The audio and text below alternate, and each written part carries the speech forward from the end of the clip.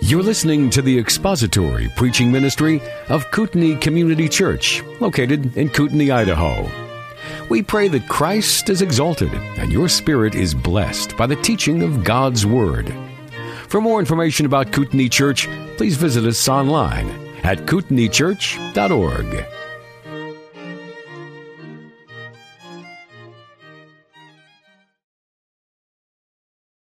Turn your Bibles to the Gospel of John, chapter 3. The Gospel of John, chapter 3. We're going to finish up today looking at John 3, verse 16. Before we begin, we'll go to the Lord in prayer. Our Father, it has been the delight and desire of our heart to be able to express to you our love, our adoration, our praise, our thankfulness for all that you've done for us in Christ. And now, Father, it is time to listen to you through your word. We do not desire to hear the mere word of men or of a man, but your word in the pages of your book. We thank you that you have revealed yourself to us in written form so that it cannot be twisted, it cannot be distorted, it cannot be misunderstood. You have been clear, and we pray now that you would give to us clarity in our thoughts, in our hearts, and that we would be receptive to see what you have for us in here. Help us to think clearly concerning these issues, eternal issues, and to give you glory this morning. We ask your blessing upon this time in Jesus' name. Amen. Well, it is a sort of a growing trend within modern evangelicalism to, I would say, avoid, if not outright deny, the doctrine of hell. Hell is not something that is preached from many evangelical pulpits, and even when the gospel, or at least what people commonly think is the gospel, is presented, the subject of hell, the wrath of God, the justice of God, sin and just punishment for sin, are characteristically avoided. And I know that speaking on the subject of hell is not really the lightest way to begin a message this morning, but we're going to be into that topic before we get done with John 3:16, because Jesus mentions the subject of hell when he talks about those who will perish because they will not believe upon the Son. And so we might as well dive right into the subject of hell. It has always kind of been the earmark of liberal Christianity to deny the existence of hell. And they say, well, that was really sort of the belief of a bygone era, a time when people were not as sophisticated or not as knowledgeable, not as intellectually astute, not as well advanced as we are. But we have reached a point where we now know more than the biblical authors knew, and we can now evaluate what the Bible says, and we can now understand things that they never understood. And certainly God is not limited enough to consign men to either heaven or hell. God is not that cruel. He's not that unfair. We now know Him to be a God of love. He's not that cruel, ogreish type God of the Old Testament. He's a God of love and grace, and God would never do anything to anybody that would hurt them or punish them. Or the subject of hell is just simply avoided altogether. It's not preached from pulpits. People don't want to address it. They don't want to talk about it, because if you're an unbeliever and you're walking in here today and you're wondering what this whole Christianity thing is about, and the preacher gets up and he starts talking about hell, you instantly flash back to some idea in your mind of a tent meeting somewhere down south of a guy standing up and throwing his fists and spitting all over people while he screams about sulfur and fire and brimstone and all of that. And your idea of what hell is and why God sends people to hell is completely other than what the Bible says. And so preachers don't want to talk about hell lest they offend people who come in who are actually on their way to hell, unless they repent. The irony of that. But we're going to address the subject of hell because Jesus addresses it in John chapter 3, verse 16. In fact, Jesus spoke more about hell than He did about heaven. He warned people about hell. He described hell as a place of eternal, conscious, physical torment, as the just punishment of God upon those who will not receive the knowledge of the truth so as to be saved. Jesus described hell as a place where the worm does not perish and where there is weeping and gnashing of teeth forever and ever and ever, because that is the just punishment of God upon sin. And He described it as a place that was created for the devil and for his angels, and it is, in the Bible, said to be the eternal destiny of all those who will not believe, who will not bow the knee to Christ, who will not turn from their sin, and will not believe the gospel and receive the truth so as to be saved. And men are condemned to hell, men and women are condemned to hell, and they go to hell not because God is cruel. He is loving. And you see the reference to the love of God in John chapter 3:16, which mentions perishing, which is a description of hell. People go to hell not because God is cruel, not because He is an ogre, not because He is unfair, not because He is sadistic. He is none of those things. Men go to hell because they will not receive the truth. and they will not believe. And that's actually what that next section in John 3, verses 17 through 21 describe. They do not and they will not come to the light because their deeds will be exposed. Man is locked in his sin and he loves his sin, that even when faced with eternal punishment, the just wrath of God for lawbreaking, he will not turn from his sin. Now, the words of Jesus in John 3:16 come in the context of Jesus' discussion with Nicodemus. Remember the self-righteous Pharisee who came to him by night, asked him, or said to him, "You are a good God," not a good God, a good teacher, come from God, and we know this from the signs that you do. And Jesus said, "You must be born again." Nicodemus basically rejected that, and so in the middle of the discussion about verse 9, Jesus turned from talking about the need and the nature of regeneration to discussing the real issue, which is with the heart of Nicodemus, which was unbelief. And Jesus put His finger on Nicodemus' heart and said, "You will not believe." And this is it. I've told you earthly things. How will you believe if I tell you heavenly things? You have not believed my word. And you have not believed the word of the only begotten Son of God who came into the world to save sinners. And His warning to Nicodemus is, because of your unbelief, you will perish. And the last couple weeks, the last couple times we've been together, we've been looking at John 3:16 from the vantage point of the love of God. And we have seen that the verse starts with the love of God, for God so loved the world. And now we've looked at how God's love is manifested in the object that He loved, the entire world, the whole human race, all of humanity, in a general sense He loved. And it was a real love, a profound love, a deep love, an abiding love that He has for all mankind. He so loved the whole world, even in its sin He loved the world. Not just His elect, not just His people, but the whole world. And the love of God is also manifested in the gift that He gave His Son, His only begotten Son He gave. And now today we're looking at the last three, that the love of God is also manifested in the invitation that is offered, that whoever or all those who believe, that is the response that is required. And then the third thing that manifests the love of God is the deliverance that is granted. We see the love of God in this massive invitation that is offered to the world, the response that is required, that of belief, and the deliverance that is granted so that they might not perish, but so that they might have everlasting or eternal life. So let's look at the first one, the invitation that is offered.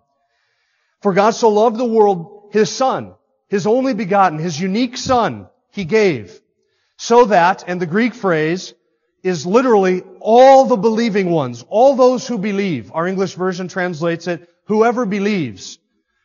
So that all of those who believe, all of the believing ones, will not perish. Now there is obviously a group of those who do not believe.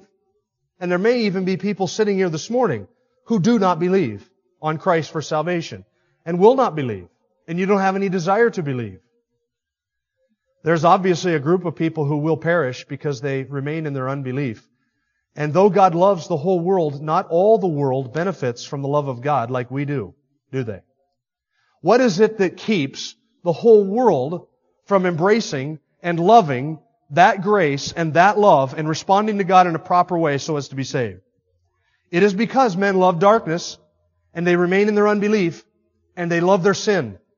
And men perish not because God did not love them. Get that in your head. Men perish not because God did not love them. And men perish not because God has not shown them love. He most certainly has. But men perish because they will not embrace that love and respond to that love and return that love in a way that is proper. God has demonstrated His love toward all men by sending His Son into this world to die. And He loves all of humanity. He has shown that love in giving them rain on the just and the unjust, sunshine and the pleasures of life and the enjoyments of life and all of the grace, air to breathe, food to eat, water to drink, all of those things that God gives to men. That common grace is evidence of His love for them. But they will perish. But the promise is that all who believe, all the believing ones, get eternal life. They will not perish, but they will have eternal life. Now, a couple of weeks ago when we started John 3:16, I told you that John 3:16 answers an error of hyper-Calvinism. Hyper-Calvinism. Do you remember what that error was? The error that we addressed specifically from John 3:16 was the error that says God has no love whatsoever for anybody in the world save only or except only His elect. That God has nothing but hatred, contempt, and disdain for all the non-elect, all the people who have never been elected to salvation. Now that is a characteristic, a doctrine of hyper-Calvinism. It is certainly not what I believe. I told you that a couple of weeks ago. Well, this verse and we answered it, by the way, because it says God so loved the world, the cosmos. It doesn't limit it to the elect. And you can't take the word world and say, well, it means elect. It doesn't. It means world. It means humanity. And that's how John uses it. God so loved all of humanity. There's a second error of hyper-Calvinism that's answered in John 3:16, and it is the error of hyper-Calvinism that says you should not and you cannot present the gospel to anybody but the elect.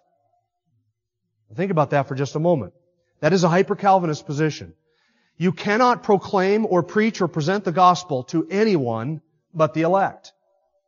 And so it is wrong to stand before a gathering of people on a television broadcast or in a stadium or at an evangelistic event like we do at Awana and present the gospel to children or to parents or to a mixed group of people, because you have no way of knowing. There might be some non-elect people there.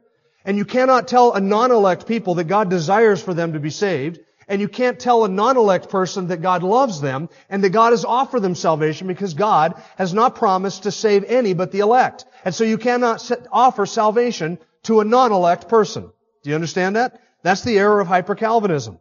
Since God doesn't love any but His elect, and He has not promised to save anybody as His elect, you cannot therefore present the gospel to a mixed group of people, because there might be some non-elect person there, and you can't in good conscience biblically present the offer of salvation to them. Now, Spurgeon battled against this. It's a ridiculous notion. How do you tell somebody's elect? How do you know that? You can't. Spurgeon used to say, if I could lift up somebody's shirt and see a large E stamped on their belly, which would indicate that they are elect, then I could limit my gospel proclamation to the elect. But since I can't do that, I will proclaim the gospel to all creation, just like I'm commanded to do. The hyper-Calvinist would say you have to wait until see if somebody's giving the earmarks of regeneration, being drawn, looking like they're Christian, interested in spiritual things. Then you can present the gospel to them. What does John 3:16 say? That all those who believe.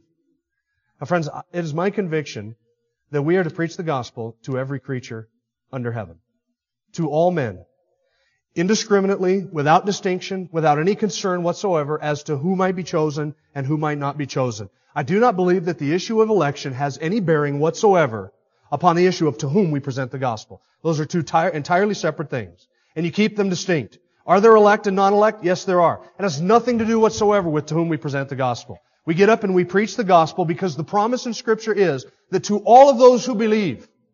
And so since the promise in Scripture is that to all who believe, they will inherit eternal life, we present the gospel to all who breathe in hopes that they will believe. That's whom we present the gospel to. The magnanimous nature of the love of God is seen in this invitation that is offered. The promise is that to all who will believe, to any who will believe, they will be saved. And they will not perish but have eternal life. Now, the second thing that demonstrates the nature and the character of the love of God is this response that is required of us, belief. Is that an easy thing or a hard thing? Belief. Is it easy to believe the gospel or is it difficult to believe the gospel? Thinking. Just a show of hands so I can make sure that everybody's still awake, because I know the discussion of hyper-Calvinism, some of you are in about the third stages of anesthesia right now. How many of you think it is easy to believe the gospel? If I leave my hand up long enough, the peer pressure will mount and more people will raise it. How many of you think it is hard or nearly impossible to believe the gospel? About equally divided. I believe that it is impossible to believe the gospel apart from the grace of God. We have the most foolish, the most ridiculous, the most absurd message in all of the world to preach. That our God died on a cross, on a Roman gibbet, 2,000 years ago, and that He rose again and He did this for the sins of men. And that all who will simply believe upon Him and trust Him will escape the wrath of God and inherit eternal life. That is foolishness. It is foolishness to Greeks. It is foolishness to Jews, a stumbling block to Jews. It is foolishness to anybody who would be, quote unquote, in their right mind as far as the world is concerned. Not only that, but we are told to do this without a multimedia slideshow presentation, but to simply present the gospel, to preach it, which is the most foolish means possible. Take the most foolish message ever delivered, present it in the most foolish means ever possibly conceived to people, trusting entirely in God to have the glory for the outcome of that work.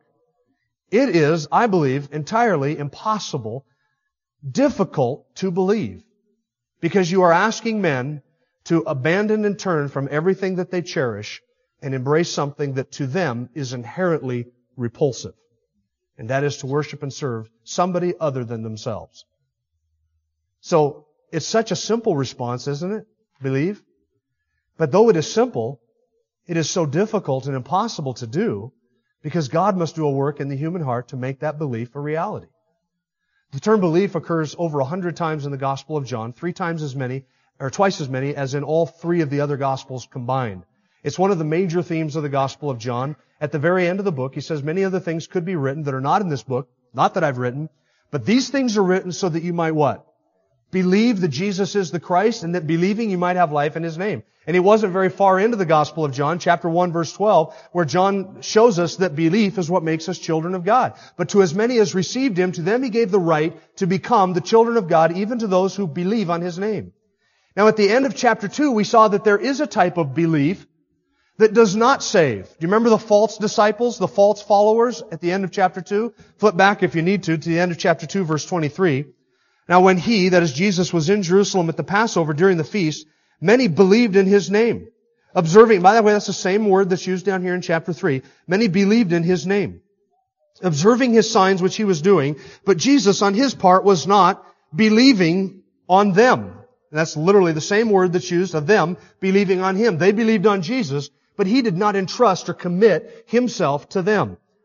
Why? Because He knew all men, and because He did not need anyone to testify concerning man, for He Himself knew what was in men. These were people who believed intellectually in Him, followed Him for all of the goodies, they believed all the wrong things for all the wrong reasons, and they embraced Him outwardly, but without inwardly. And so Jesus didn't commit Himself to them. Nicodemus was one of those such men. He had an orthodox understanding of who Christ is. He believed a lot of orthodox things about Jesus, but he still needed to be born again. He was not saved. He had not believed on Jesus in a salvific sense. And so there are people who believe the wrong things, and intellectual belief is not all that is necessary for salvation. Intellectual belief puts you in the same camp with the demons, who also believe and tremble. That's all that intellectual assent gives for you. So what does it mean to believe? That's an essential question, since it seems to me that being born again, whether one goes to heaven or to hell, hinges upon this issue of belief. What does it mean to believe? And how do I know if I have believed the right things and the right way and done the right thing as a result of my belief? What is involved in that? When Paul said to the Philippian jailer in Acts chapter 16, believe in the Lord Jesus Christ and you will be saved, what was he talking about? What kind of belief is that? Is that merely an intellectual assent? And how much does intellectual knowledge in my belief gain me? Let me answer that question. Saving belief, saving faith begins with intellectual assent. There are certain things that I have to understand intellectually in order to be saved. That's where I begin. I begin with this. I begin with understanding who God is, that He's the creator of all things, He's the judge of all things, He is the redeemer of all men who believe, that He is the holy, awesome, infinite, eternal God. I see this in creation, I see this revealed in His Word. So I must understand who God is and make sure that I've got the right and the true God. Second, I have to understand who Jesus is and what Jesus did. And I have to know that He died on a cross, that He was buried, that He rose again the third day, and that God saves men from their sin on the basis of His work, His death, His burial, His resurrection, and on the basis of nothing else.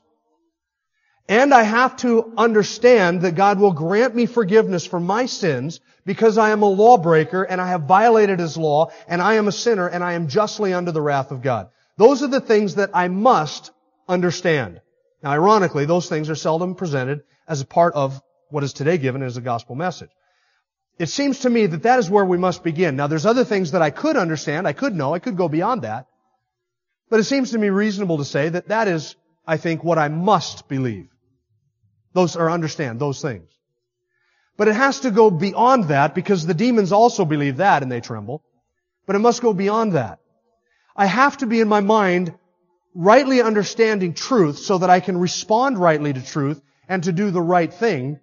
But belief is not just understanding intellectually who Jesus is and what Jesus has done. Belief is embracing that through repentance and faith.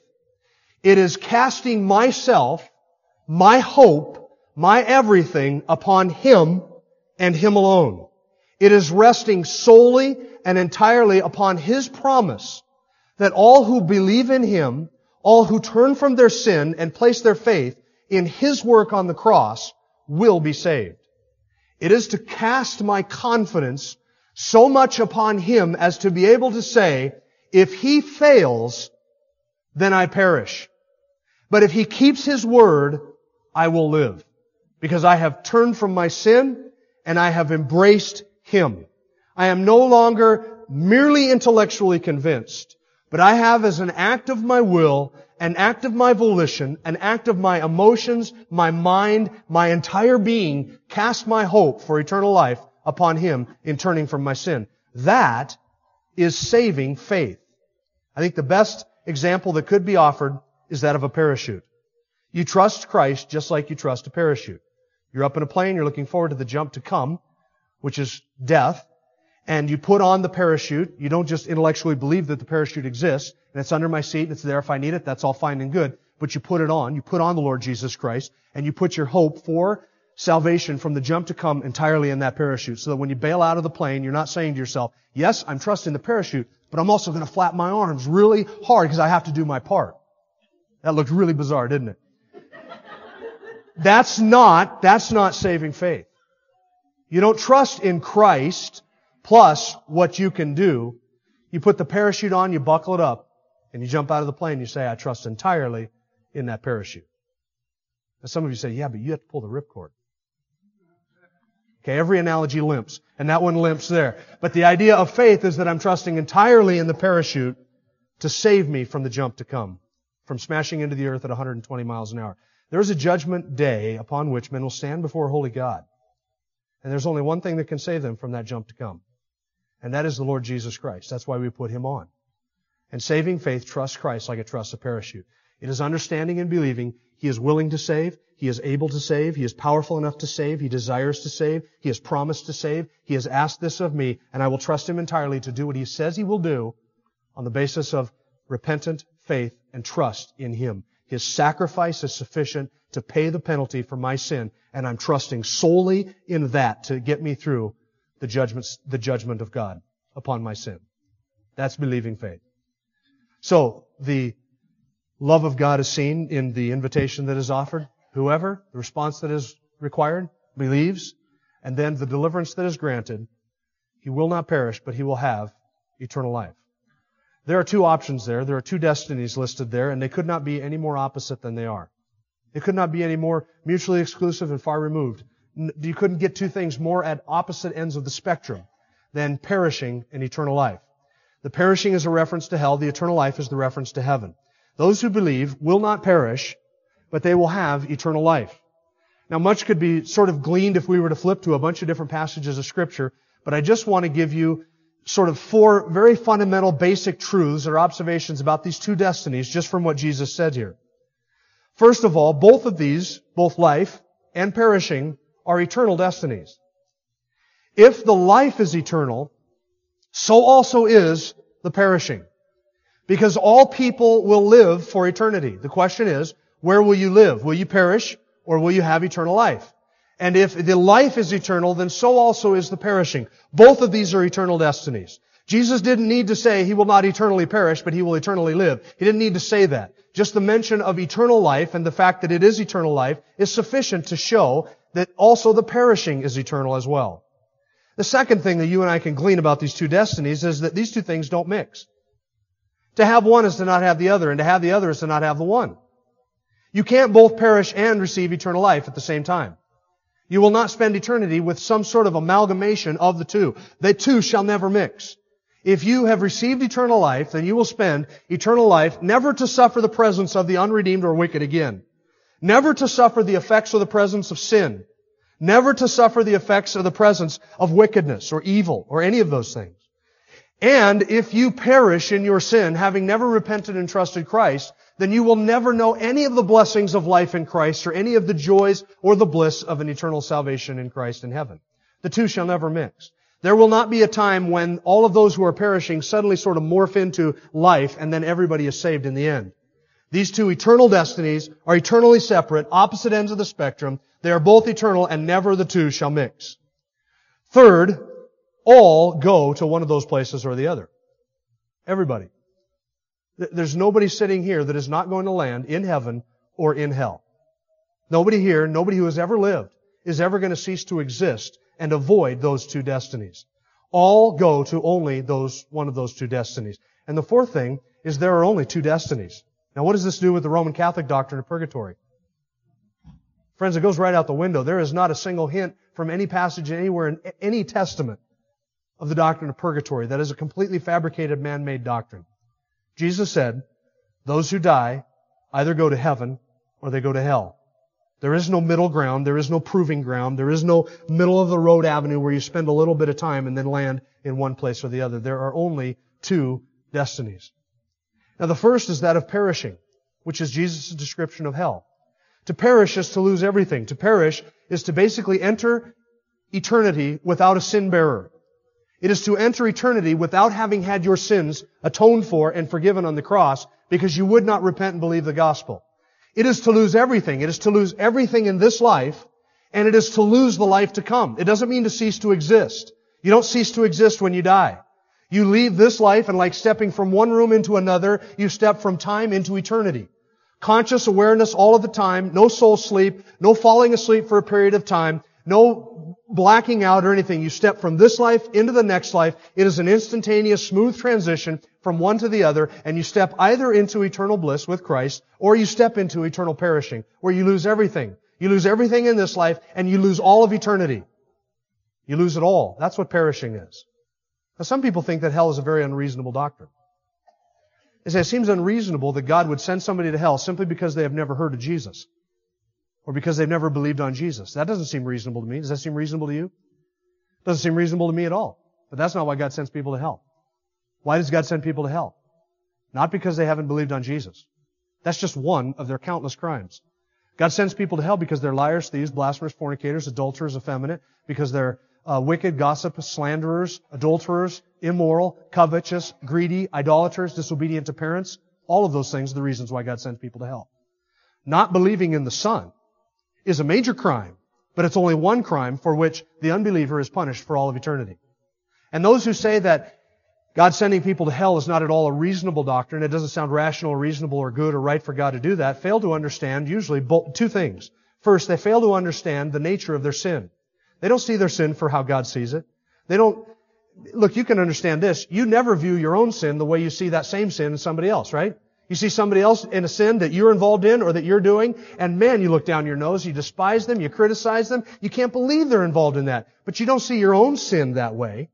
We always view our own sin in a far better light than we view the sin in others. We never see ourselves as wicked, bad, or horrible people. Man in his fallen state, his unregenerate state, loves to proclaim his own goodness. Not ungoodness, which would be badness. He loves to proclaim his own goodness. And he thinks he's good, and he believes he's good. And so he thinks it's unreasonable that God would send him to hell for a few lies, for a few lusts, for a few blasphemies, for a few immoral acts, for a little bit of greed and covet. That doesn't sound right. Eternity in hell for those small acts. The second thing they fail to understand or take into account is the nature of the being against whom they have sinned. Now, I used an illustration with the Awana kids a couple months ago when I was doing an Ask the Pastor night, and I'm going to use it here because this is a good illustration. And I've used this in witnessing to people. In fact, I think I used it last summer down at the beach when we were handing out tracts with some of the people that were standing there. Let me give you a scenario. I'm out on the street this afternoon at the store or whatever, and I see a beggar, and he asks me if I have some loose change. And I lie to him, and I say, no, I don't have any loose change, even though I know in my pocket I've got a little bit of loose change. And I know that, and I tell him a lie. What's going to happen to me for lying to a beggar?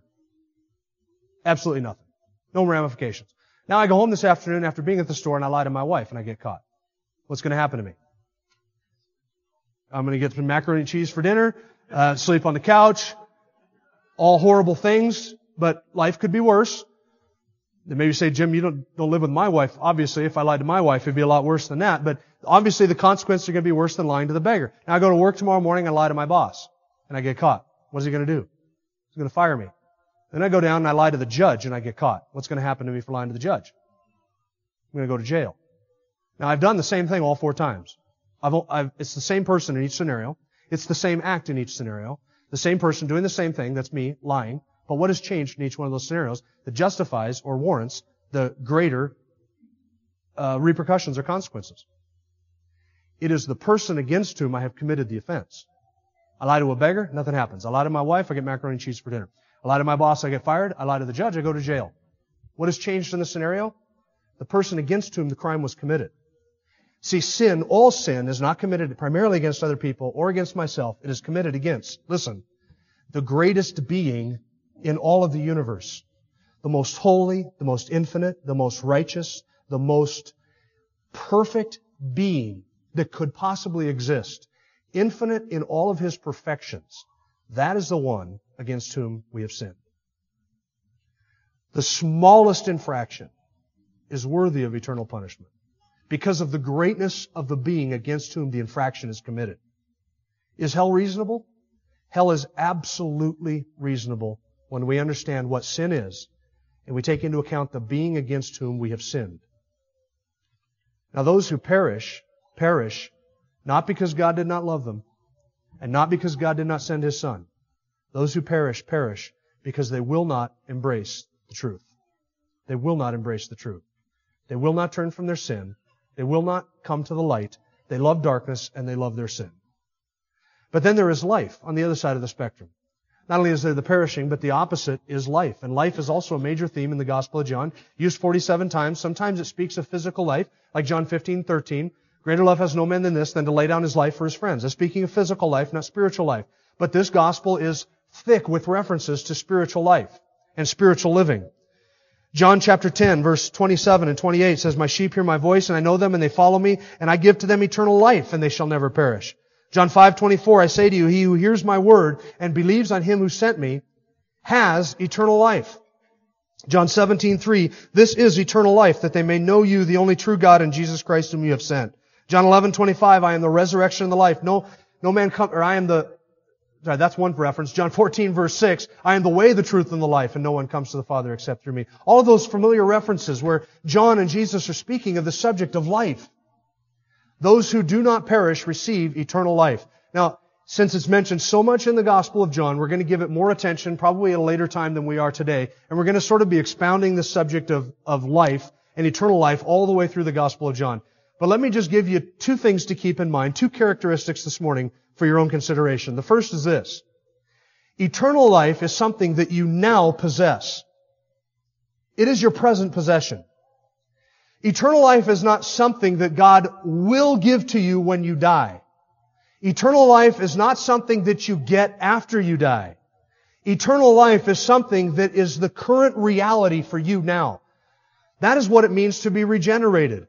I was born a sinner dead. I have been given life. What kind of life have I been given? By what type of life do I now, right this minute, live? Spiritually. Being made alive in the Spirit. What life is that that's in me? It's eternal life. It is my present possession. It is not a future anticipation, a future hope. They say, but Jim, you still sin. I do.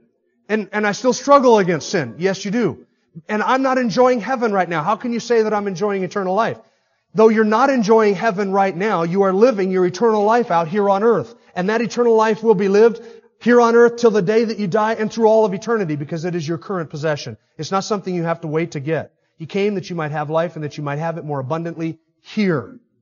Spiritual life is your present possession. That is the life by which you have been made alive in the act of regeneration. You have been given new life. You have been made alive spiritually. And eternal life is the life that you now live, and it will go on for all of eternity. So first, it is your present possession. Second, and this really should go without saying, but I have to say it, it is eternal. It's eternal. Can you lose it? If you can lose it, in what sense is it eternal? How can you lose something that is eternal?